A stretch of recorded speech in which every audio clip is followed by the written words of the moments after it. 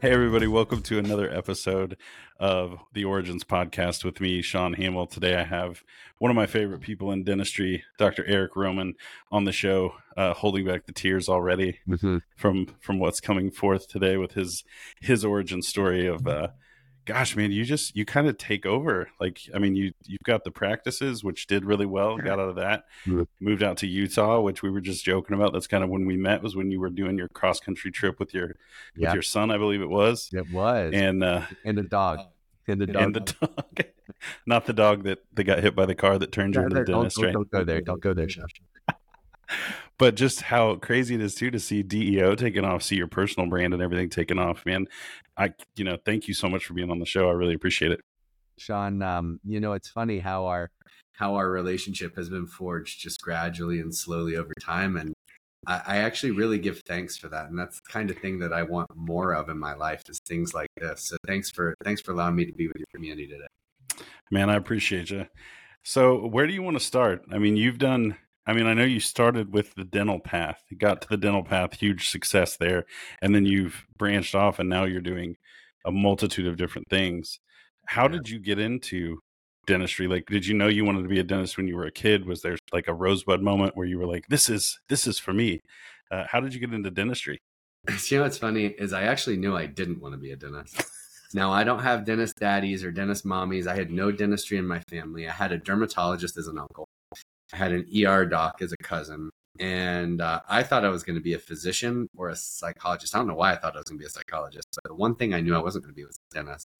And I knew that because every time I went to the dentist, every 6 months, my dentist was like, Eric, you should be a dentist. Like, no, this isn't. And every time my mom we'd be riding home, I remember she'd be like, Dr. Arthur says that you should be a dentist when you get older. Have you thought about that? I'm like, no, not going to happen.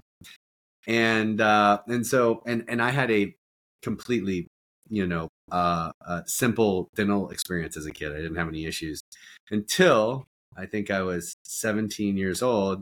He's like, hey, we need to get those wisdom teeth out. I'm like, whoa. I was like record skips, just hold on a moment. This doesn't sound like normal. And so he sent me to the oral surgeon. I was freaked out. And I actually remember during the consult with the oral surgeon, I was like, so what happens if we don't do this? Like, I'm just curious, like anything that I could do to get out of it. So they sedated me. They took out my wisdom teeth. And when I was at the post-op with the oral surgeon, he was like, so what'd you think? And I was like, this actually was pretty straightforward and cool. I really enjoyed the experience in a weird sense, kind of weird. He's like, hey, well, do you want to work with me this summer? Like, let's skip first base and just like work together. And I'd been working in the back of a Foot Locker shoe store every day. Nice. Moving dusty boxes around. Yeah.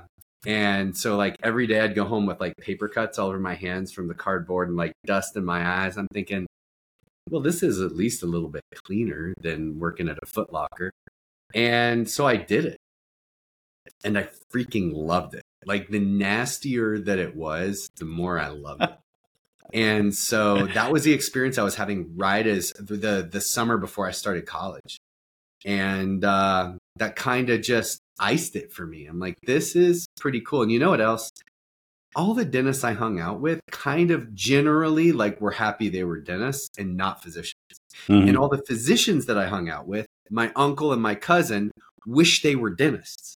And so I just was going with the data. They're like, yeah, I kind of like being a dermatologist, but I really wish I'd been a dentist. ER is fun, but it would have been better if I was a dentist. I'm thinking, golly, I'm getting the same messaging over and over again. It's funny. One of the rhythms I have in my life is every once in a while I do this activity where I say, what things is my conscious mind like overlooking that life is trying to show me, a message that life is trying to send me. I was just talking about that with a friend today. And the message that life was sending me was, go to dental school, dude. And so that was it, Sean. That's where it all came from. That was the origin story of how I got into dentistry. And the rest was a completely non-traditional journey. So, and that's awesome. And that it just, I don't know. It sounds like it was planned long before you even arrived. But Can't say once no to you, life, dude. so once you graduated, and got into practicing, how did you end up with multiple locations?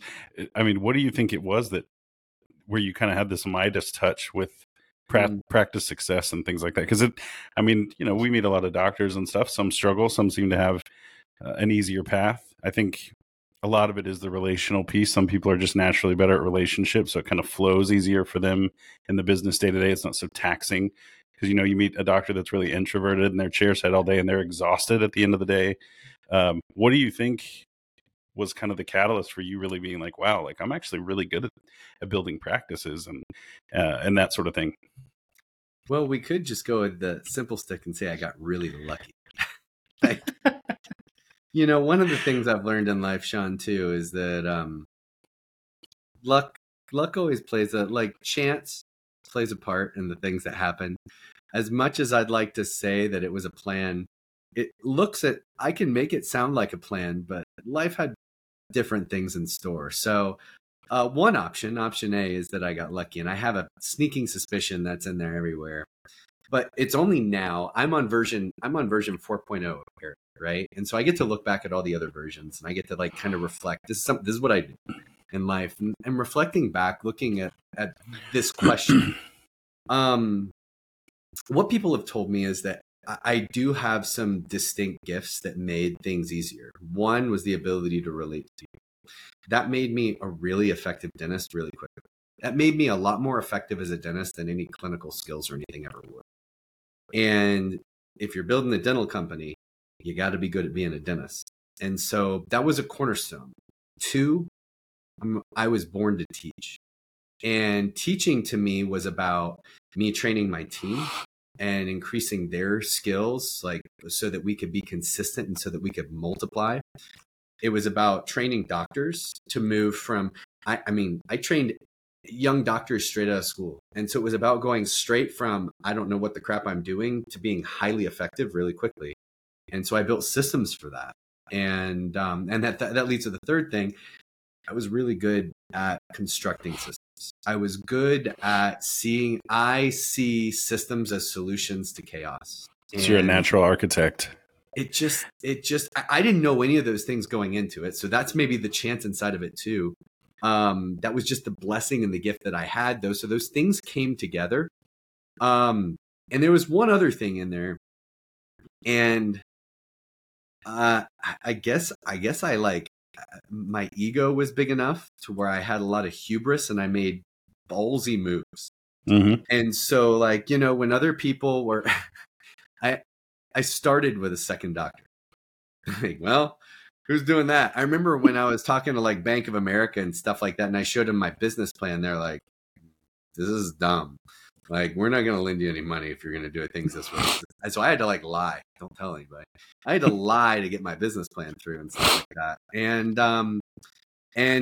I had, at about 12 months into my practice journey, I had 3 doctors working with me already. And I started opening another practice less than 18 months in. Those things all sound stupid when I say them. I wouldn't even recommend it to anybody. But it was some of the dumb stuff that I did. And maybe part of it too, Sean, is that, do you know what? It's all coming. I'm learning things about myself right now. Thanks, buddy. When I was in college, I was a baseball player. I was a closer as a pitcher. And so when the game was on the line, and when the pressure was mounted, I was handed the worst case scenario. Bases are loaded. The guy's going to be the first round draft picks at the plate. This is going to be really great for you. Go fix this crap. And there was the reason I was a closer. I wasn't. I threw hard enough, but I wasn't your prototypical closer. But I closed because of my head. And the coaches were like, listen, you can deal with this and process it and move on. And that was the skill. And so maybe, Sean, there's a component of the fact that I put myself, because I knew maybe that I could handle pressure and ridiculous situations, I put myself in them frequently. And I find that pressure is a really good, for me, two things that teach really well are pressure and pain. Mm-hmm.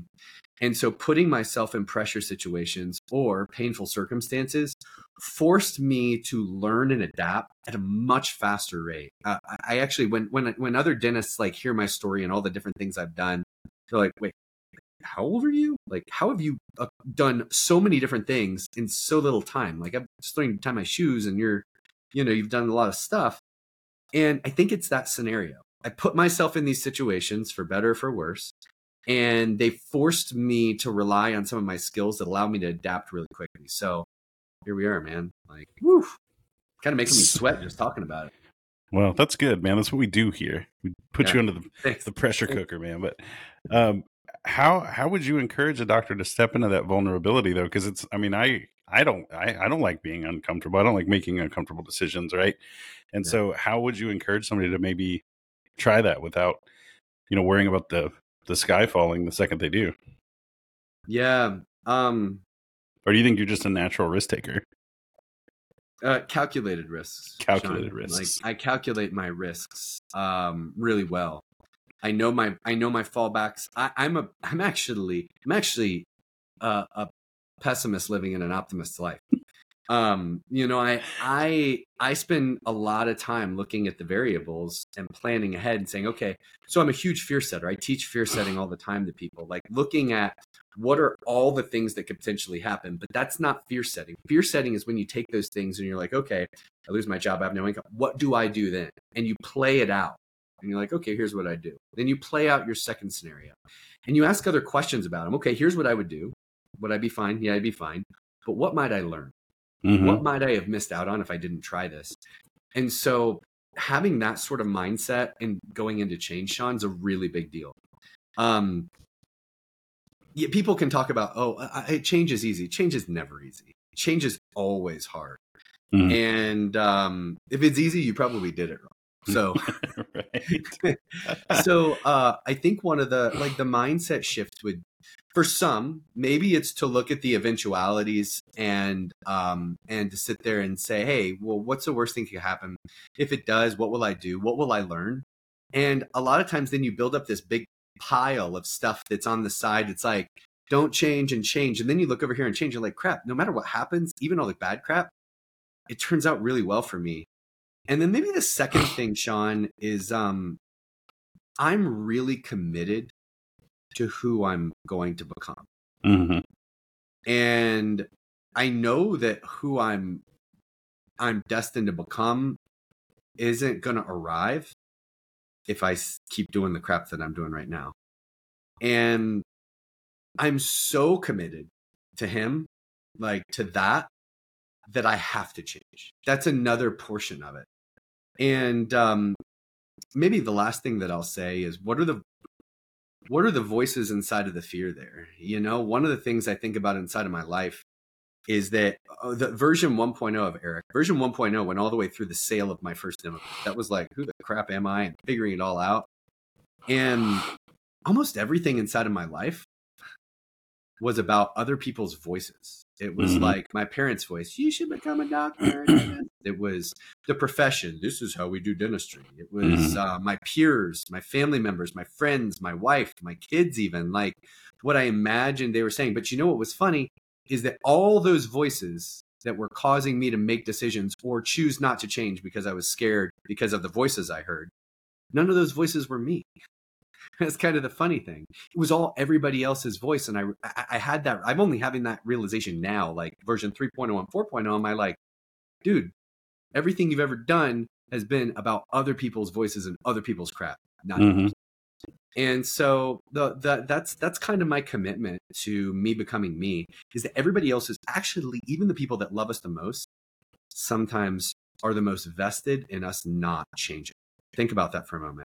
Your spouse, your family members, your friends, people that are closest to you, they're close to you right now. And they can be some of the biggest resistors to your change. They can be the people that put the most energy into making sure you stay right where you are. And it's a sad but true thing. And so I just have to stay committed to the guy that I know I'm created to be. and haven't yet arrived at and never will. That's good stuff, man. And as you're making these revolutions, how are you finding yourself doing it? I mean, I've read a lot of different books. There's a lot of different approaches.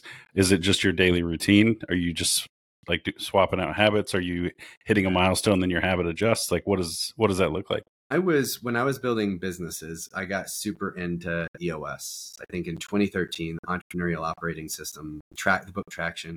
Mm-hmm. If people haven't heard of it and they're operating businesses, just go buy the book Traction, figure it out. Mm-hmm. I became a huge EOS guru. I used what I learned from EOS and from scaling up to build an operating system for dental companies, for dental businesses. And so there's a beauty to a system.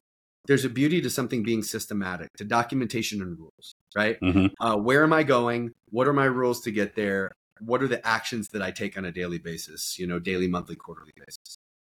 And dude, I've been teaching that to dental businesses for years, and it works over and Mm-hmm. over and over and over and over again. And I kind of got peeved because what I realized, like, my businesses were growing like wildfire, but my life was like trash.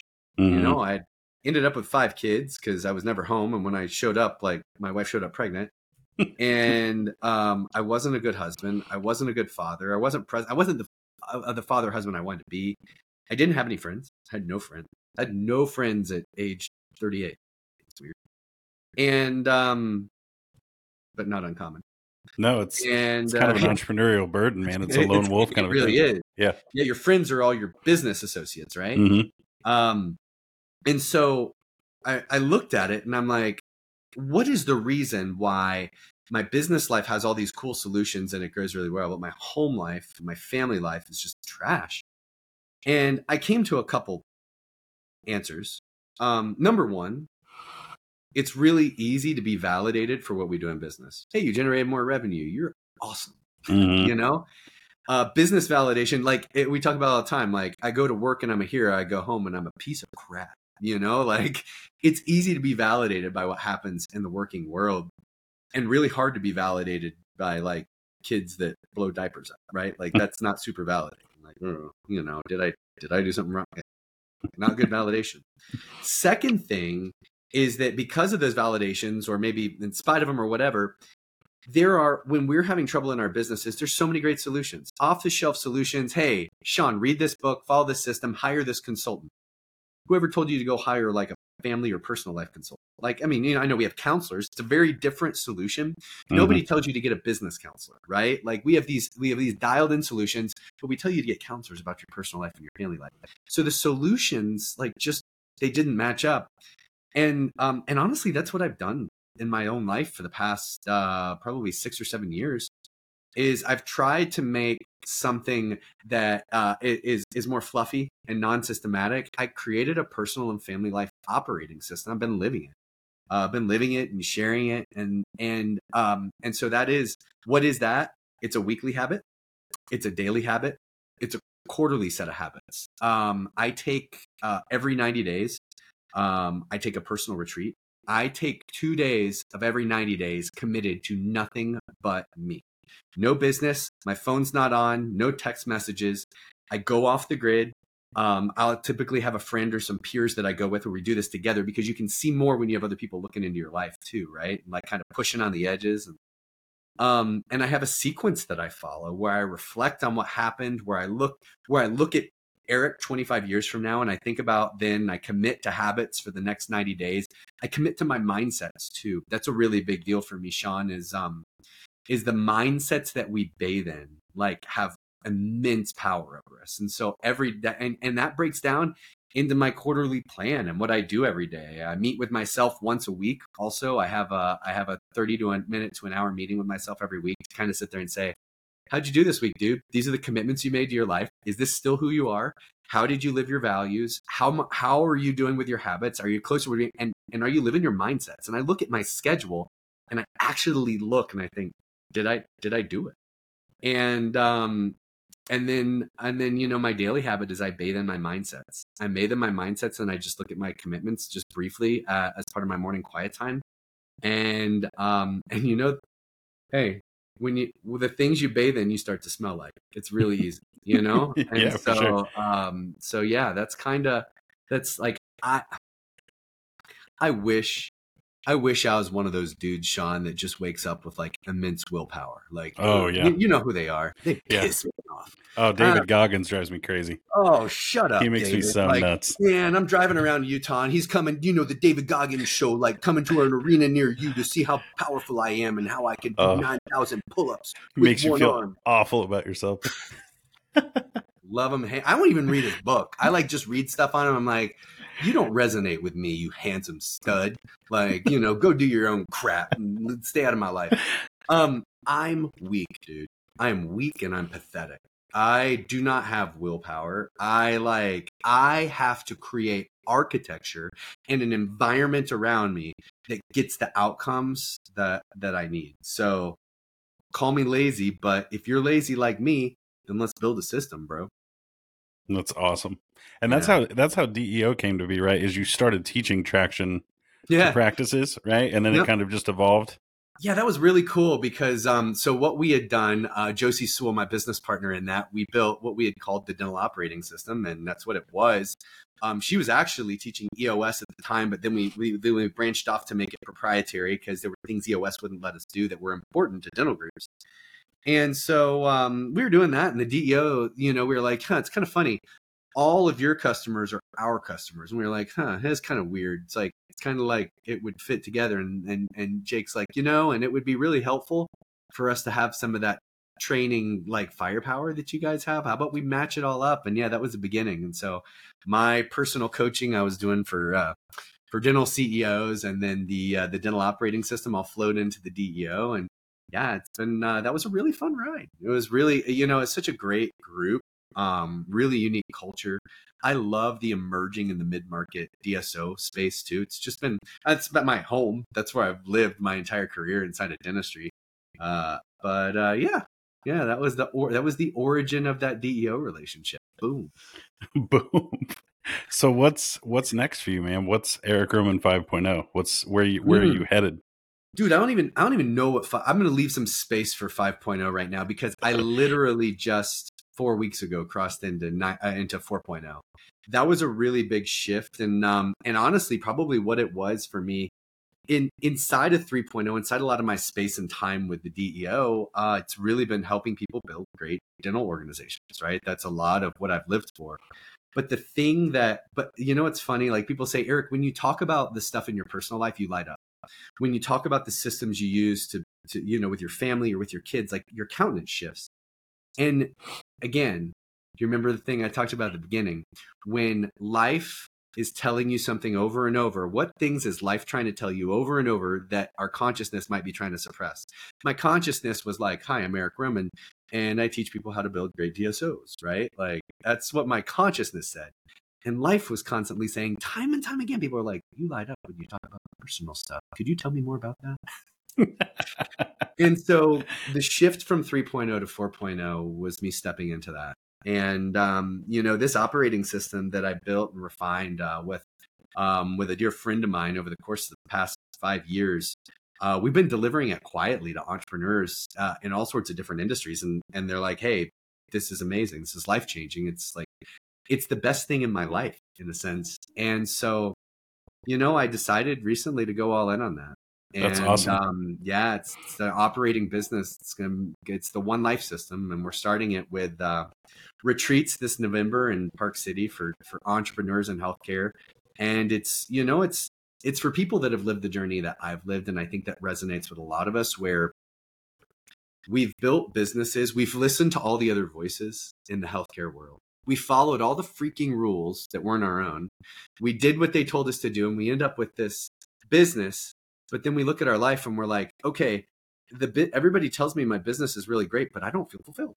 I'm not having fun. Like, I don't feel free. I feel trapped in my business, and I'm not the father or mother I want to be. I don't have relationships with my kids like I want to have. And when does that stop? And so, I have a really dialed in system to give people what they want out of life. And so for people that have built great businesses but aren't feeling what they want, that's like my future, I think. And my real dream, Sean, is that it's not just about people that have built businesses. It's about every person that operates with us inside of our companies. I mean, probably the thing that's been most enjoyable for me is to watch how the systems I built have impacted like entry level team members. How many times my team members have cried when we're doing quarterly meetings with them and checking in on what's going on in their personal life and trying to be a support as a company for them. It's like, nobody's ever made a commitment to their personal life. Nobody's ever cared about what goes on for them outside of the office, And so, yeah, that's the vision of where I'm going. That's where 4.0 is going, but who knows what the crap 5.0 I don't know what 5.0 go to Mars or something 5.0 crazy. I was just going to say that. I was going to say Mars. I just saw that the other day. Yeah, 2030 we're supposed to go to Mars, so maybe 5.0 will be on that ship. Maybe. You never know, man. You could talk to Elon and see what he says. Oh, yeah, that's right. So how do people get in touch with you? How do people learn about all of these things that you're up to, specifically the new venture? Like, do you guys have a website for that? Yeah, you can just do smoke signals. That's pretty much the way I've operated for a long time. Just fan them out, like Morse code type stuff. I have just recently been developing a personal brand so that people can hear about it. That was a really big step for me. Really weird step. I didn't do social media or anything before that. So you can find out anything about me at drericjroman.com. And inside of there, there's links to, or at least there will be any day now, links to the One Life Circle, and it'll be onelifecircle.com. And that's our event that's coming up really quick in second week of November in Park City, Utah. And yeah, and even if people just want to be friends, I can use more friends in my life. So if somebody wants to reach out and say, "Hey, I feel like you and I should be friends," well, there we go. It's kind of Man, that's awesome. I'm looking through your site now. It looks good. You got the GQ photo shoot going on. Oh gosh, yeah.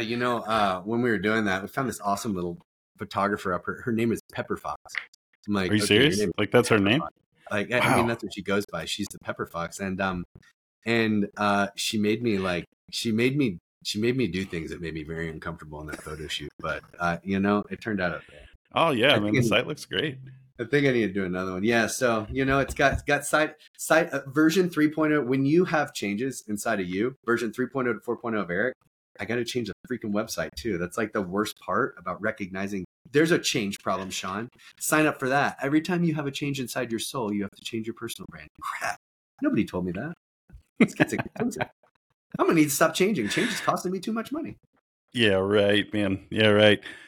Well, I can't thank you enough for coming on. Always love just hanging out with you, talking to you. It's cool to hear the origin of just how you got to where you are. And man, again, so it's drericjroman.com. You're on all the socials, I'm guessing, nowadays too. And then is there a way that people, if anybody's watching, just wants to talk to you directly? Is there an email or some way they can get hold of you? Yeah, actually, if you just go to that, to the website, there's a talk to me. Let's talk. Let's get to know each other sort of link right on there. And they can just hit that and we can set up some time to chat. It's actually been fun. I enjoy getting to do you know what really means a lot to me is just hearing sometimes things that I've said that really resonate with people.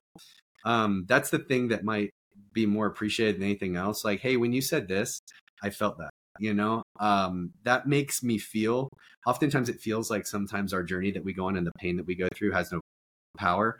But I've learned in sharing it, like it does have power, and that it touches other people. So yeah, that's the best way to do it. Link up with me there, and I think I do the Facebook thing and the Instagram thing. And LinkedIn. I just suck at all that. So we're getting there, Sean. Do you know a marketing guy? I don't actually. Not anybody worth it. No, not anybody worth your time. I do not, unfortunately. Check. You could check Craigslist or something. I'm sure. That's okay. Fine. Well, Dr. Roman, thank you so much for being on the show, man. Always a good time.